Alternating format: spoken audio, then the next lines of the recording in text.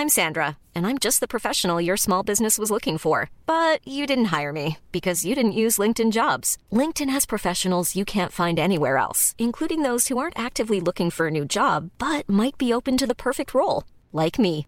In a given month, over 70% of LinkedIn users don't visit other leading job sites. So if you're not looking on LinkedIn, you'll miss out on great candidates like Sandra. Start hiring professionals like a professional. Post your free job on linkedin.com/people today. Hey, I'm Ryan Reynolds. Recently, I asked Mint Mobile's legal team if big wireless companies are allowed to raise prices due to inflation. They said yes. And then when I asked if raising prices technically violates those onerous two-year contracts, they said, "What the f*** are you talking about, you insane Hollywood ass?" So to recap, we're cutting the price of Mint Unlimited from $30 a month to just $15 a month. Give it a try at mintmobile.com/switch. $45 up front for 3 months plus taxes and fees. Promo rate for new customers for limited time. Unlimited more than 40 gigabytes per month. Slows full terms at mintmobile.com. Good afternoon. Batman, tell me about him. Need to know about some stuff. No time for pleasantries. Okay. Tell me about Batman. That took me a little bit by surprise. I was just reading a story a couple of minutes ago on birthmoviesdeath.com, and they've got some details on the Batman. So one of the new titling conventions for movies is just to decide whether to put a definite article on it. Sure. After The Incredibles, the sequel was just called Incredibles 2. With Batman, we've already had a number of films giving him different, kinds of monikers and stuff. Now he's just the Batman. Yeah. And maybe the next one will be like with Bat and Man, it's like two separate words. So it's like the Batman. The Batman. Or maybe hyphenate it like they do with Spider-Man. Yeah, that will be about a dance, the Batman. Anyway, so Matt Reeves has been talking to Slash Film and giving some little details about this movie. Obviously, this is part of DC's general effort to reorient themselves and deal with the various difficulties they're having organizing their slate after having produced only some of the worst films of the last 10 years. And pretty much nothing else. So Ben Affleck, who played Batman in the Justice League film, and Batman v Superman, it's kind of up in the air whether he will return or not. He hasn't said he definitely won't. Matt Reeves' comments on when asked about Ben Affleck, he just said, "There are ways in which all of this connects to the DC universe. We're one of many pieces, so I don't want to comment on that, except I'm focused very specifically on this aspect of the DC world." Okay, what does that mean? It doesn't mean anything. But he has referred to the Bat universe. So maybe within the DC universe, there's another universe. It's like the end of Men in Black, when it turns out there's loads of universes inside marbles or whatever. Yeah. It's like that. But it's inside the DC universe, there's another universe, and that is the Bat universe. With perhaps a different actor playing Batman. But anyway, this sort of the most interesting thing is he's sort of talked a little bit about the tone of this new movie. There were some reports that it would be based on Frank Miller's comic book Year One, which is quite a well-known Batman story, and he said he's not doing a straight adaptation of Year One. He just says we're focusing on a tale that is defining for him and very personal to him. We're not doing an origin tale or anything like that. We're doing a story that is definitively Batman, though, and trying to tell a story that's emotional, and yet it's really about him being the world's greatest detective, and he's kind of emphasizing this detective aspect of his character, saying that it will be a point of view, noir-driven Batman story in which he is investigating a particular case, and that takes us out into the world of Gotham. Wow. So, I mean, it's not the richest of meals, but it is this Batman interview. That's full of loads of deets. However, a sort of noir detective story, but it's Batman, why not? At least it's a little bit different to what's come before. It's better than just gloomy, I'm going to brand you and send you to prison to be killed, Batman or whatever. Sure. And I guess that's maybe, one of the many problems with the DC universe so far is that they're tonally quite similar. They're all just sort of ended in explosions, and yeah. Whereas the Marvel thing is at least superficially to try and do different genres-ish. Yeah, like the heist movie one. Yeah. So why not? Why not? This isn't dark. This is noir. That's a totally different thing. Completely different thing. Completely different thing. Yeah, so that's pretty much all we know about that. Just a little bit of extra details about. Do you reckon Killer Croc will be in it? I certainly hope so. Suicide Squad, isn't he? Yes, he was in Suicide Squad. I sort of in my head I was like, what's the stupidest Batman thing? Like, they've already brought it to the screen. Yeah, Captain Boomerang, he's already in it. Yeah. Slipknot, the guy who can climb anything. I mean, he died in a different film, but this is the Bat universe, so maybe they can bring him in. He was also like a rapist, apparently, but that was never. That was not mentioned. What, you mean the character was a rapist? Yeah. Really? I read some sort of background, You mean, is that in the comics, or is that like how he was supposed to be presented in the movie? Yeah, he's literally the bedroom intruder. He's climbing in your windows, setting your people up. Hide your kids, hide your wife. And hide your husband because he's raping everybody up there. You don't have to come and confess. They're looking for you. They're gonna find you. Didn't realize that song was about the character of Slipknot. Yeah. He's climbing in your windows, he's snatching your people up, trying to rape them, so y'all need to hide your kids, hide your wife, hide your kids, hide your wife, hide your kids, hide your wife, and hide your husband, because they're raping everybody out here. Brilliant. Do you have any kind of, does it make you excited at all? I mean, the Birth Movies Death people seem excited about this. The Matt Reeves, the Batman film. I'm not like that big a Batman fan to begin with. Mm-hmm. There's a movie every like 4 or 5 years. Yeah. Some of them were good, some of them weren't. I don't think he's that compelling a character. He's just too much brooding about, you know? I like a bit of humour with my heroes. I hope he spends a good amount of time as Bruce Wayne. Yeah. That's the fun stuff, when he's just being a sort of the shit-eating grin and generally being an arsehole playboy. It's a cover-up for being an arsehole vigilante.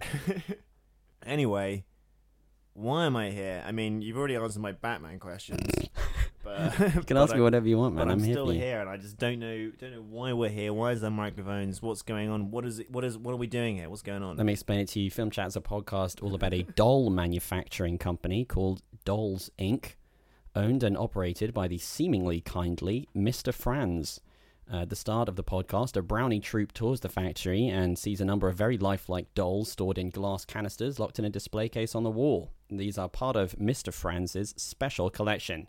Danny Moran answers a newspaper advertisement for a secretary, as Franz's previous one has mysteriously vanished. And although Danny is concerned about Mr. Franz's obsession with the dolls, she reluctantly agrees to take the job.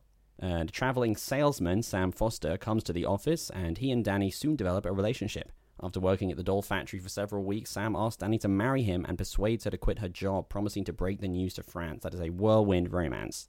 The next day, however, Franz informs Danny that Sam has returned home to take care of business and advises her to forget him. She sees a new doll that just looks just like Sam. Frightened. It's creepy, isn't it? What? Frightened, she goes to the police, claiming that Franz has somehow shrunk Sam. But Sergeant Patterson is skeptical. He investigates, but Franz convinces him that the dolls are just dolls. When Franz finds that Danny plans to quit, he locks Danny in his lab. It is revealed that Mr. Franz has developed a machine which can shrink people down to 1/6 of their original size. He uses it on anyone who tries to leave him. The dolls in the glass case are actually their former friends, stored in suspended animation. He's also invented that, but for the dolls. And Danny becomes his latest victim. So what I would be saying if this was a adaptation of the film Attack of the Puppet People, which came out in 1958. I found that by Googling films about shrinking. Cool. Instead, this is just a podcast where we talk about movies and stuff. I'm Sam Foster, and joining me is Danny Moran. He's a guy who just doesn't want to fucking get shrunk to become a doll. Don't let me down. Don't want that. Sam, you probably noticed that I seem a bit restless, somewhat impatient, fidgety. In fact, you could say I'm kind of antsy, and I'm also a little petulant, irritable, easy to annoy. In fact, you could describe me as waspish. So to recap, I would currently describe myself as antsy and waspish. Uh-huh. Now let me just check my notes here to see what film we're reviewing. We're reviewing Ant-Man and the Wasp! Amazing. How appropriate, given my mood. You'll be reviewing that. Plus, we will be looking at the news story about how Ben Affleck and Matt Damon have monopolized the market in films based on monopoly scams. And the news that Hillary Clinton has somehow reached a staggering new level of lack of self-awareness. I mean, the woman is insane. All of which should give me just enough time to talk about my latest viral internet campaign called Rehire James Gunn to remake The Last Jedi and release the Zack Snyder cut of Justice League. We get Disney to get Gunn to remake The Last Jedi. He's free now, right? He's got a lot of time in his hands. He's not making that move anymore. And Guardians of the Galaxy is basically Star Wars-ish. They remake The Last Jedi, and then they trade it with Warner Brothers for the Snyder Cut of Justice League. That's all the fans are happy. Genius. I've solved it. Great. Perfect. You're Great welcome. job. Finally, the fans can relax. You're welcome, trolls. You're welcome, fanboys. I'm like the Ferris Bueller of the internet. The trolls, the weirdos, the jogs. Yeah. The Bloods, the dickheads, the bronies. Yeah. They all love me. They all think you're a righteous dude. I'm a righteous dude. Films, films, films, films, films, films, films, films, lots of films, films, films, films, films, movies, good films, bad films, fun films, sad films, films we love, weird films, Lars von Trier films, old films, new films, some John Woo films, films that star Peter Finch, films by David Lynch, films short, films 6 hours long. We've got films up to your gills with films, films, films, films, films, films, movies.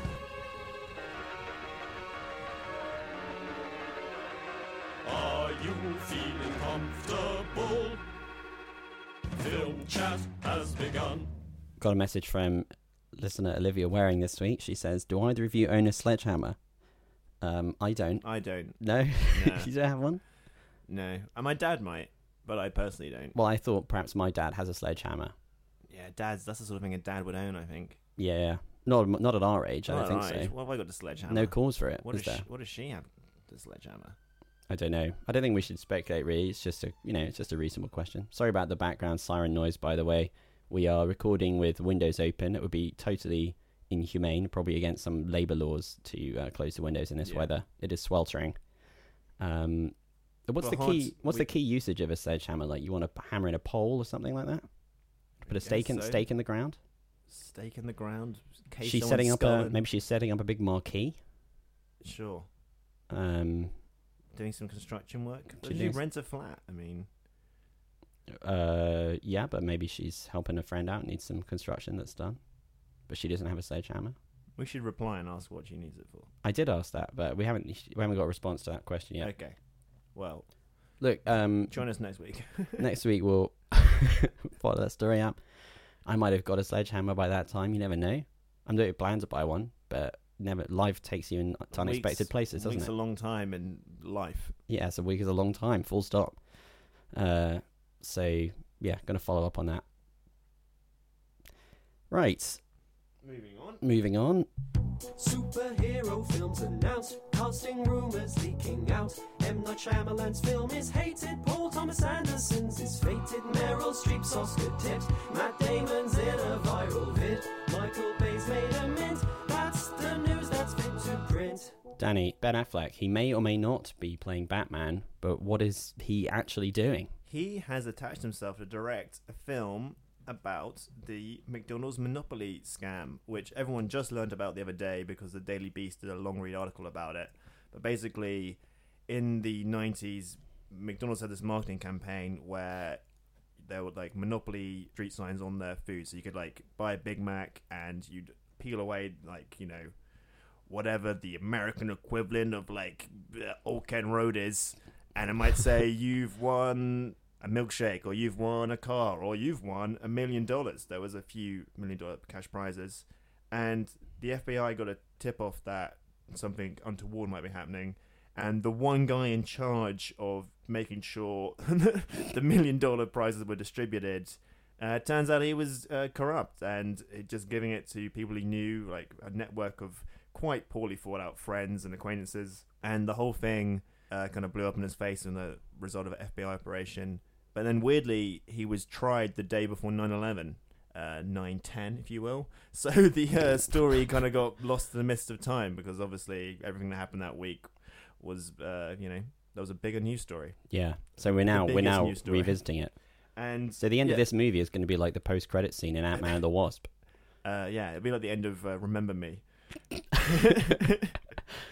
Yeah, and it's quite funny because it just shows the sort of lack of imagination, or maybe how Hollywood works, where like this article comes out and the next day there's been a fierce bidding war, and already Ben Affleck is signed to direct it and Matt Damon is attached to star. Well, every Hollywood producer has got a pretty similar Twitter timeline by the looks of things. Yeah, exactly. The Deadpool writers, Paul Warwick and Rhett Reese, will pen the scripts. And yeah, I mean, I guess Matt Damon and Ben Affleck, they started their career together, and they could both do with a win. You know, Ben Affleck's previous directorial effort was met with pretty lackluster reviews. I've forgotten what it's called. Live by Night. Live by Night, yeah. Live by Night. You know, remember when he made Argo and he's like his whole career was rehabilitated and the whole world was in front of him, and then they like he was Batman. He's got this hideous like phoenix tattoo on his back, and like yeah, he's like very very sad. So maybe he needs to work with his old buddy Damon again on a And also Damon is sort of in the doghouse after his Me Too comments. It's true. I mean, he has sort of played like The Informant is a bit like, sounds a bit like this movie, in this sort of madcap stranger than fiction story where he's a schlubby guy. Or Suburbicon as well, isn't he a kind of like schlubby guy who gets caught up in a mad scheme? He's like, I'm not making any more Bourne movies. Fuck, go to the gym. Bring me the schlubby roles. I need a fat guy scheming film to do. Fat guy scheming. Yeah. Perfect. It's going to be a comedy. It's going to be a comedy sort of bad schemer, right? Yeah, because it's going to be like a slick genius schemer film. It's going to be a dumb scheme. Yeah, it's ridiculous they go away for it. I mean, the moment they investigate, like, who could possibly be doing it, it's like, it's the one guy in the position who could do it, and it was him. Do you think that makes it a bit hard to turn into a story? Like, how many twists and turns are there? It was the first guy we thought of. I mean, I'm not excited by it, because I can just see it as this sort of, like, low-rent, Goodfellas-esque. There'll be some montages, there'll be, it'll be like The Big Short or something, where someone is, like, doing Scorsese karaoke, but just not very good at it, and, like... Yeah. I don't know. Not a film to be that excited about, but would you recommend The Long Read? The Long Read was excellent. Excellent long read. I read all of it. From start to finish? Yeah, it took me a long time. But it's good. Cool. Well, that's just one film to think about. That's just one film. It's just another film to think about, everyone. I'm Sandra, and I'm just the professional your small business was looking for. But you didn't hire me because you didn't use LinkedIn Jobs. LinkedIn has professionals you can't find anywhere else, including those who aren't actively looking for a new job, but might be open to the perfect role, like me. In a given month, over 70% of LinkedIn users don't visit other leading job sites. So if you're not looking on LinkedIn, you'll miss out on great candidates like Sandra. Start hiring professionals like a professional. Post your free job on linkedin.com/people today. Steven Spielberg is a busy guy. He always seems to have a bunch of projects on the go at once. He's like speeding up as he gets increasingly old. Bad. And bad. He's kind of prioritizing quantity over quality now. Does he actually have something? Oh yeah, he's got another Indiana Jones film on the. Indiana Jones. So I think that's going to be probably the best film of his career. I think it's pretty safe to say. Indiana Jones 5 is going to be brilliant.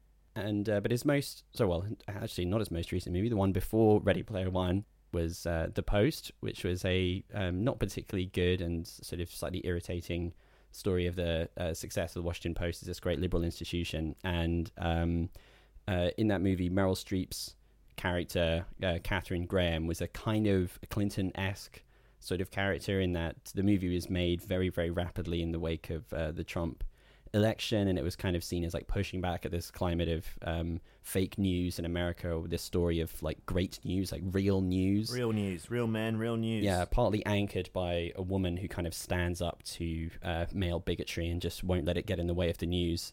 And he made that sort of link himself explicitly in interviews and stuff, and now he is actually cleaning up with the real Hillary Clinton, and they are going to bring a women's voting drama to television. It's going to be based on this book by Elaine Weiss called The Woman's Hour, The Great Fight to Win the Vote, and it's going to cover the story of activists who fought to get women the vote in America.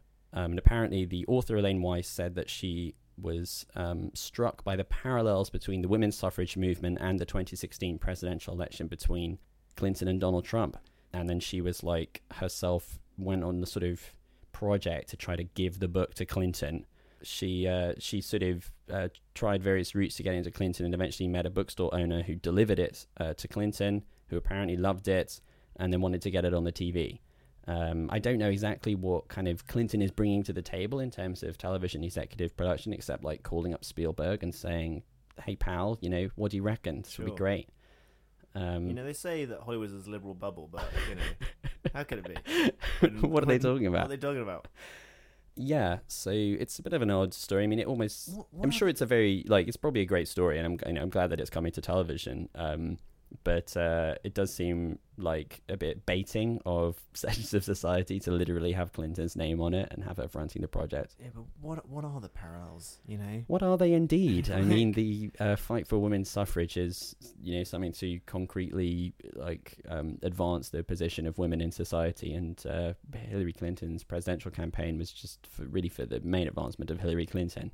Yeah. It's pretty clear who the winner was going to be from Clinton's presidential campaign, and that's her, because she would become the president. Yeah. Rather than like all women getting the vote. It does seem like a rather self-aggrandizing parallel to draw, doesn't it? But it's like they weren't with her, right? Like, she didn't really win over the number of female voters that she should have done. Wasn't that like the big failure of her campaign, or one of the many? Yeah.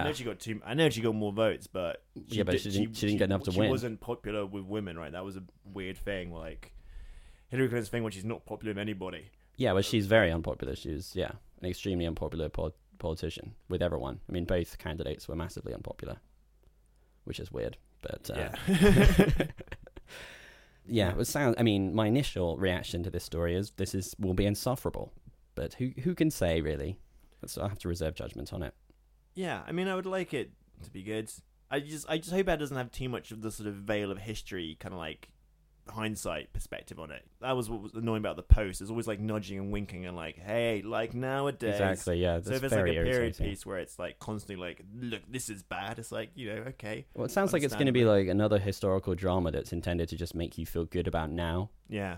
Like The Darkest Hour is, the same kind of thing, where it's just like a very, very straightforward parable about, heroism triumphing, and like sort of like another great moment in history where the right people won. Britain is incredible. Churchill is all of us, and I'm Churchill, and I defeated the Nazis. I was in World War II. I'm with him. I'm with him. Yeah. I'm with him on the beaches, I'm with him in the factories, I'm with him with the Empire. Everyone always forgets that bit of the speech. But it looks, maybe she wasn't a great presidential candidate, but maybe she's an incredible executive producer. That's true. Then maybe that's like her real talent. Maybe that's what she's really good at. Telling a great story for television. Yeah. Maybe she'll actually be better at that than Spielberg. Maybe she's the greatest filmmaker. He should be the next presidential candidate, and Clinton should just turn her time to creating great entertainment. Absolutely. I mean, she has got plenty of time on her hands at the moment. I don't really know what she's up to. A TV show personality became the president, so a presidential candidate should become in TV. Right? Yeah, exactly. All the actors should become politicians, and all the politicians should become actors. Balance that out. Yeah, that's social mobility, isn't it? Yeah. That's the American dream. You can be whatever you want to be. Yeah, exactly. Yeah. Okay, I'm very excited now. I think that Clinton's struggle to become the best executive producer in history is really reminiscent of women's fight for the vote. Do you reckon there'll be like a much more popular like old man producer on the show, and she'll be really annoyed about this guy? It's really getting the young interns fired up. They're doing a great job. Yeah, she's gonna have to go into a boardroom full of men, and like they're all like, "Well, you can't executive produce a television show, Hillary. You're a woman, and you're also a politician, not a producer of television." And she'll be You've like, also never done this job before.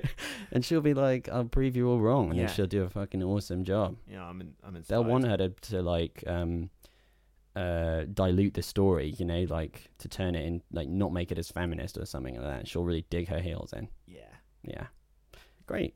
The story behind the television drama is actually going to be fucking awesome. I can't wait for that to get optioned. The fictitious story just made up sounds great. That sounds great. I want to see that now. That's the story I'm really excited for. Yeah.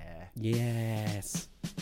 Sam and Danny both watched a film and they decided to record a few opinions on the things they saw. You're gonna hear them in a moment or so. There could be angry disagreements, but their views are normally quite close. A joint review shared between two podcast brothers. Do they let one another speak, or do they interrupt each other? The light is on, the guys are in, so let the chat begin.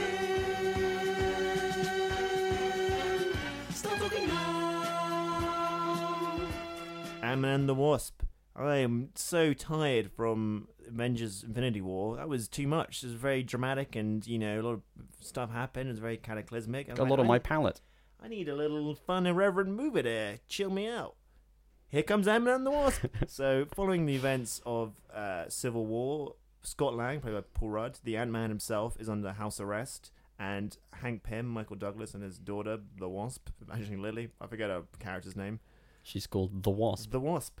They're on the run because they're connected because they used his technology, and they're on a mission to rescue Hope Van Dyne. Hope Van Dyne, like the original The Wasp, played by Michelle Pfeiffer. She's in the quantum realm, which Scott Lang was briefly on the end of the previous movie. Yeah, I hope you're following this if you're not familiar with this franchise. And so they need Scott's help to get her back. There's also a mysterious woman called the Ghost who can phase in and out of stuff. She's like literally becomes a ghost and then solid, then sort of not. Yeah.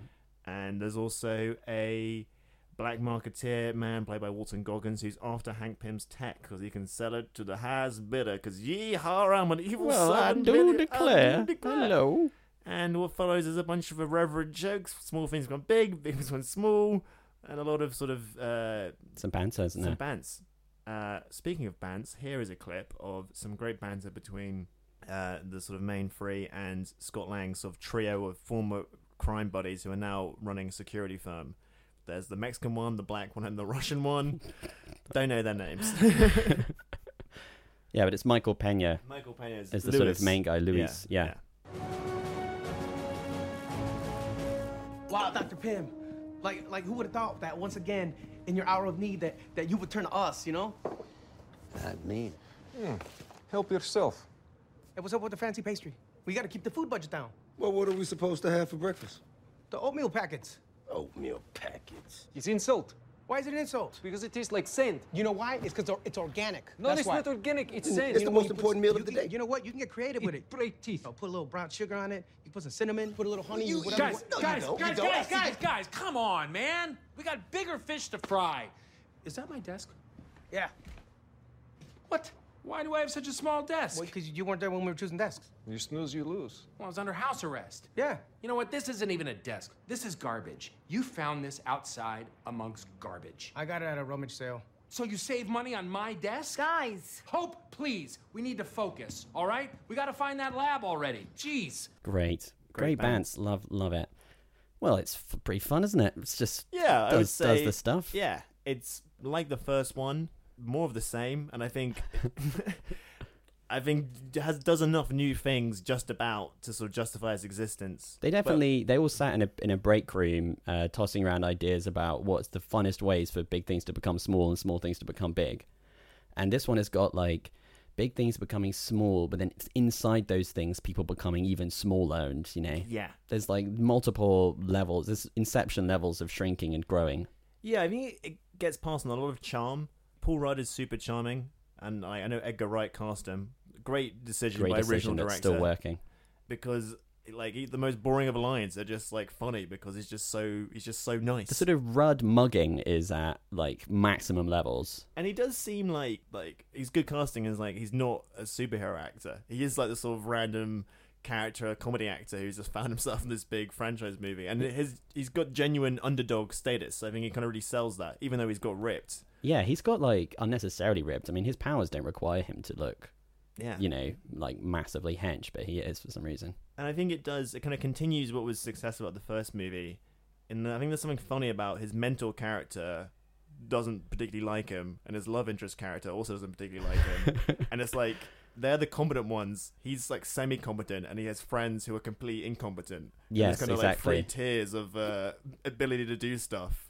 And the way they kind of bounce off each other is quite well done. And I laughed solidly throughout. I think that dynamic generates the most enjoyable bit of plot mechanics, because mostly it's just running about to generate the next bit of fun with things shrinking or growing. Yeah. And the bits where the movie is working the best, I think, is when all those sort of levels of relationships are popping. It is like slightly shonkily bolted together in some ways. There are certain elements of the movie which are very functional in a way that doesn't quite fizz off the screen, and like scenes that go on a bit too long or that don't quite work. And the original Ant-Man had similar elements to it, and maybe it's part of that thing then where people describe Marvel movies as being televisual. And this film definitely has a similar kind of a sense, but I feel like there's a bit of less reason for it because it didn't have a troubled production. It was just like, as far as we can tell, a smooth one, and it came out on schedule. And it's not a particularly ambitious film, I guess. It is kind of like doing more of the same. But I think in the roster of Marvel sequels, it is one of the more successful ones, and that it is essentially an effort to repeat what the first movie did and just slightly embellish on the original movie's successes. But as you say, it's like sufficiently charming that is fine. It's not like something like Thor 2 or Guardians of the Galaxy 2, neither of which felt like they were adding anything, and they just felt like completely anodyne, and a bit sort of purposeless. Yeah, I think like the weakest part of this movie is the villain. and that feels like the most like, well, we need a villain, and it's distracting from like great small things are big jokes. Yeah. So like she has a bit, and then like she gives a long monologue about what her motivations are, and then she sort of disappears from the movie literally, and then Well, it's very like it's very villain of the week, isn't it? Yeah, exactly. The one thing I would say that I like about the villain is that it's she has her own kind of like matter transforming powers, and which leads to like the fight scenes that she's involved in with the heroes are quite brief, but they're sort of fun. You know, she's phasing in and out, they're growing big and small, and it's like at least, you know, it's like I think it's more interesting than the classic thing of the villain is an evil version of me with the same powers as me, which we've seen a million times. Which was the previous movie. Yeah, exactly. That was the previous movie. Yeah, so I thought that was kind of enjoyable, and I'm always a fan of like the slightly Spider-Man-esque kind of underdog villain as well. Yeah. Which this movie has. So yeah, I thought it was kind of enjoyable. I would say like it is quite funny as well. It was sort of billed. I remember hearing about because it came out in the US first, so I was sort of hearing the reactions to it a while ago, and it was sort of presented as like an overtly like basically the closest thing to a straightforward comedy that Marvel's made, which is basically a comedy. And I would still say it's somewhere in between like a comedy and a sort of just an action film with quips. And a lot of it is funny, and a lot of the lines don't quite land. And I think there's a slight over-reliance on the kind of just totally meaningless banter where just characters mugging at each other. Like, just people being like, where's my lunch? I haven't found my lunch today. Did you take my lunch? Oh, I didn't take your lunch, man. Like, what are you talking about? It's like, can we not talk about the lunch, please? I think there's more important things to talk about than your lunch. There's a lot of, like, jokes sort of around that. But that was good, though. I'm laughing. Well, it's working. What's your complaint? You just destroyed your own argument. Your example was too funny. Well, you know, it works once, but it happens a lot in the movie. There's, like, a lot of jokes around, like... It's just based on people sort of cutaways of people being like, oh my god, you know. Yeah. But still. I liked it. It's very funny. charming. I mean, I think the kid is she taking some acting lessons or something? Maybe she's a bit older, but yeah, the kid's great in this movie. Yeah, well, his daughter is I like really the funny. sort of extended family of Scott Lang. And I guess keeps on getting bigger, and like everyone's like sort of nice and like a bit bickering, and it just works. Like Judy Greer and Bobby Cannavale as the mother of his kid and like his and the stepdad. Yeah. They've got a few scenes, but they're hilarious. It does have the successful comedy element of like sort of one note but very funny supporting characters. Yeah. Bobby Cannavale's only joke is that he loves like Scott and wants to hug him all the time, and that's really funny. He's just a very naturally funny guy. Yeah. And Judy Greer also gets a very funny line. And yeah, I found it pretty charming. And, I believe is it Randall Park. Yeah, as the sort of FBI guy. Well, like I think maybe that's sort of like his casting is indicative of the film's ambitions. It's like the sort of Suits character is just like this very adept comic actor. Exactly, yeah. And I think I was wondering if he was doing a bit of ad-libbing, which he probably was. Yeah. But it was funny. I was laughing at Randall Park is also very enjoyable. In the roster of like amusing sort of comedy Marvel movies, I would say it's probably not as funny as Thor Ragnarok. Yeah. Which I think is still probably setting the high bar for Marvel laughs. But yeah, I would definitely recommend it as like, you know, loose blockbuster entertainment. Yeah, it goes down easy. Goes down real easy. You get your money's worth. Yeah, absolutely. In these troubled times, who really wants to like, you know, think and care about stuff? You just want to be amused. I think exactly. Just want to be delighted. Just want to be, you know, just want it to pass the time. I do think that the central mechanism of the film I just have a lot of time for. I like to see the small things become big and the big things become small. How are they going to top it? You know. Yeah, they have to do. This is going to have to be pretty mental next time. But who knows? Who knows? My favorite film stars Bridget Bardot. She's the queen, but she wants to be in radio. So she starts a podcast with her friends, and the terrorists try to stop her, but she beats them in the end. So, Sam, you were displeased with my review of Mission Impossible, and you've got your own thoughts and opinions. I mean, I haven't edited that yet, but I hear you've seen it now. I've seen it. Well, I don't. I just wanted to have my 2 cents. It's not just your podcast, you missed Danny. Your fucking yeah, well, you saw it during the day, on the day it came out, and I was at work. I didn't have a chance. I'm sorry you work for the fucking man. I've freed myself from these capitalist chains. All right, well... By buying a cinema ticket. I just wanted to say... Because I feel like there's going to be a lot of people out there who would have listened to your review of Mission Impossible Fallout, which was lukewarm at best, and then they will have seen the film and they would have really enjoyed it, and they'd be like, film chat, they're out of touch. What are they talking about? So this one goes out to you guys. I thought it was good. Really thoroughly enjoyed it. I mean, I actually basically agree with your assessment of the film, but I just want to put it in a more positive tone. I feel like it should be delivered in a more upbeat way. You're basically saying like, it doesn't really add up to anything and it's just an excuse to do stunts, but the stunts are good. That is correct. But the stunts are really good. Sorry, the phrase you're looking for was really good. Yeah, exactly. I think you did not do enough justice to the quality of the stunt work, which I thought was really excellent. And I also thought there was like a lot of creativity in how they did the various sequences. It was all very satisfyingly escalated and had a lot of like, angles on it. And there was some video that I watched where they were saying that like the process that they have for these movies is basically to work out what stunts they want to do first and then build the plot around it, which is very obvious when you watch the film, especially with that hilarious thing of like them needing to parachute into France for literally no reason whatsoever. But it's just that sequence is probably like feels like the most contrived one, and so it's not quite as like gripping as I feel it ought to be, because it is pretty impressive as it features Tom Cruise really diving out of a plane and the cameraman really diving out of the plane to film him doing so, and it's all done in some sort of like not quite one shot, but it sort of looks like a one shot thing, and it is very cool. But one thing that did impress me about it is how good the final sequence is. I feel like often when these movies move into just sort of wrapping up the plot territory, all the most spectacular stuff, the trailer stuff, has kind of been exhausted by that point, and it's like they just do a bit of something like John Wick, for example, like the end of that movie where you've seen all the most spectacular stuff, and then it kind of goes small from at the end, and it feels like it's just like getting it over with basically. Whereas the conclusion of this film, which is a sort of face-off between Cruise and like one of the main antagonists of the film, reminded me a bit of Wild Tales. You remember that Argentinian anthology film about revenge? And there's one of the stories in it, which is just these two guys on the motorway who get into this ridiculously escalating fight over like annoying each other. There's like one guy in a fancy car and one guy in a really beat up car, and they kind of start off just irritating each other, and then like it just escalates ridiculously until they're sort of setting fire to each other's cars and trying to kill each other and stuff. And the final sequence of this film, I thought, had a sort of similar pleasure to it, where it just kept being more brutal and punishing for the two guys, and it was sort of seeing where it was going to, push it to next. And I just thought it was very well staged and, good sort of helicopter action, in my opinion. So I would recommend the film quite a bit. Okay. I'd give it an extra half star from your outrageously mean-spirited review. Whatever, I don't care. I don't give a fuck. Okay, I'm not just some guy who gives out half a star because I'm willy nilly.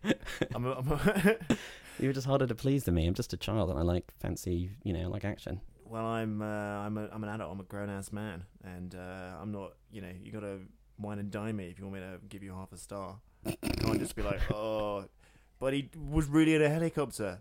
I didn't find the helicopter stuff that impressive. Am I weird? The thing that I liked about it was the fact that he gets into the helicopter and doesn't know how to fly one, and I enjoyed all this stuff where he's like looking at the controls and being like, okay, this is the altitude, this must be the fuel, what do I do this? I thought that was an example of something which is probably like far more complicated to do than to look at. Yeah. Like flying a helicopter it's probably insanely difficult, but it's like not that impressive as someone like jumping off a bridge or whatever. No, I know what you mean. Somehow it's more relatable if it's a bit more grounded. It's like, maybe if I go to helicopter school, I'll watch the movie again. I'll be like, oh my god, I can't believe what he did. But yeah, I liked it. I liked it. Why am I defending my own opinion? That's all right. You don't have to. I think like what we will agree on though is that much better than Mission Impossible Fallout, the action movie of the year is going to be Venom. Yeah, we've talked a bit about Venom before. Oh yeah, big time. We really enjoyed the first trailer. Now, there's actually the teaser trailer that was very good that had no venom in it. Yeah, no venom. Then the trailer came out that had some venom in it, not much to be honest. Disappointing that there was some venom. I was kind of hoping it would go straight. There'd to still cinema. be no venom. No venom. Yeah, it was a shame. They sort of bowed to, I guess, public pressure to put some venom in it. So there's venom in that one, but not much. Now the second trailer came out. There's a lot of venom in this trailer. There's like venom from the start. He appears throughout. They've polished off some of those venom effects.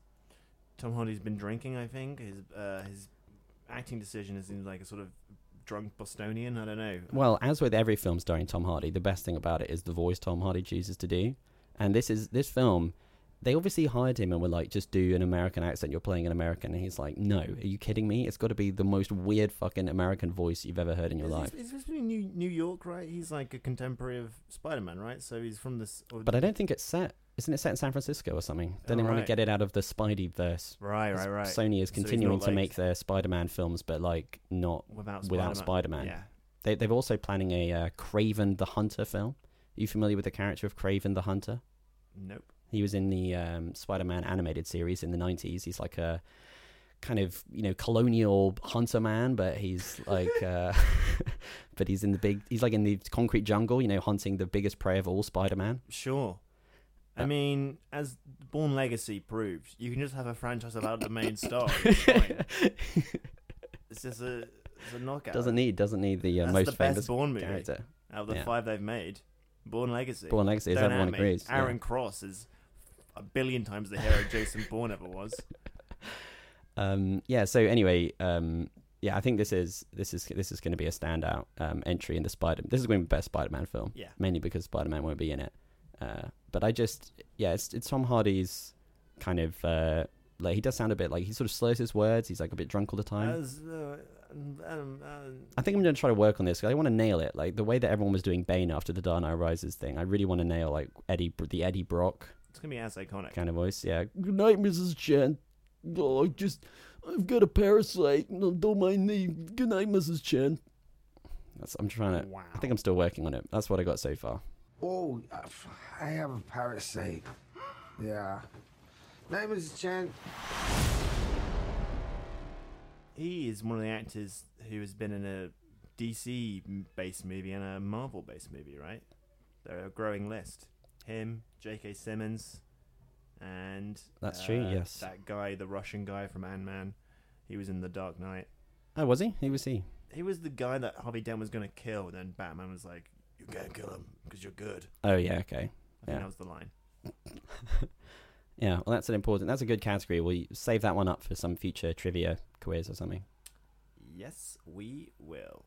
Oh, that siren that you're hearing outside is the police coming to arrest us, so I think we're going to have to draw the podcast to a close. Flee for our lives. Join us next week. We'll be reviewing more films. I don't know what's out. Ant-Man and the Wasp was like the last blockbuster, right? For a while. When's Aquaman coming out? Well, there's no point in making them after this. That was the best one. That was the best one. Shut up shop. No more blockbusters. Don't need them. Cut. Yeah. Gonna see some films. Folks. Absolutely, we'll see them and we'll be reviewing them right here. See you then. Goodbye. Bye. There's this tweet, and you may or may not have seen it, about the explanation as to why Ant-Man was not in Infinity War. Mm-hmm. Have you seen it? I don't. Okay, I'm going to show it to you there. You read this out loud? Could you give us a read of it and then give me your initial thoughts? Marvel saw the post about how Ant-Man could defeat Thanos by crawling into his ass and instantly growing in size, and that's why they didn't put him in the movie. Send tweet. Any thoughts? I mean, you're a credited screenwriter on this. Is that why Ant-Man was not in Infinity War? Is that why you were in this? Any thoughts? Right, and then grow real big. It would work, wouldn't it? I don't know. I think he can grow 65 feet. It's true, but I almost think it's a question for Thanos. Right? Josh Brolin? Yeah. Or the character, because if there's one thing we learned from Infinity War is that Thanos could take a lot of punishment, right? And so, yeah. Now my mind is racing. Now the with a probability gauntlet and a right. I mean, yeah, you gotta wonder, like you do. Yeah, it's an interesting. It's an interesting tweet, and. Well, who knows? I don't know. I don't even think that made it into any of the drafts. I mean, you're a screenwriter. I mean, surely you got to think of the logic of the story and the plot. I mean, yeah, that would have in the story conferences. You do have to think about the rating. Sure, but I wasn't even around. I wasn't even around in the thing to even test out the theory. Right. I mean, if you could pitch the story to Joe and Anthony Russo and be like, look, guys, I read this tweet. Let me tell you all about it. I know. We open on Look, I know we're always revising, we're always improvising. Let's try it. You never know what's gonna work. Right. Why? Let's, why not? Do you think Josh Brolin would be up for that?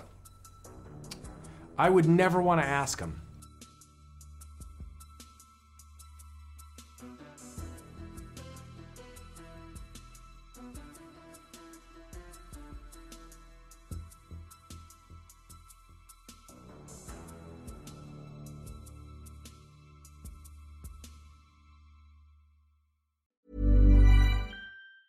Mom deserves the best, and there's no better place to shop for Mother's Day than Whole Foods Market. They're your destination for unbeatable savings, from premium gifts to show-stopping flowers and irresistible desserts. Start by saving 33% with Prime on all body care and candles. Then get a 15-stem bunch of tulips for just $9.99 each with Prime. Round out Mom's menu with festive rosé, irresistible berry chantilly cake, and more special treats. Come celebrate Mother's Day at Whole Foods Market. Planning for your next trip? Elevate your travel style with Quince. Quince has all the jet-setting essentials you'll want for your next getaway, like European linen, premium luggage options, buttery soft Italian leather bags, and so much more. And it's all priced at 50 to 80% less than similar brands. Plus, Quince only works with factories that use safe and ethical manufacturing practices. Pack your bags with high-quality essentials you'll be wearing for vacations to come with Quince. Go to quince.com/trip for free shipping and 365-day returns. Planning for your next trip? Elevate your travel style with Quince. Quince has all the jet-setting essentials you'll want for your next getaway, like European linen, premium luggage options, buttery soft Italian leather bags, and so much more. And is all priced at 50 to 80% less than similar brands. Plus, Quince only works with factories that use safe and ethical manufacturing practices. Pack your bags with high-quality essentials you'll be wearing for vacations to come with Quince. Go to quince.com/pack for free shipping and 365-day returns.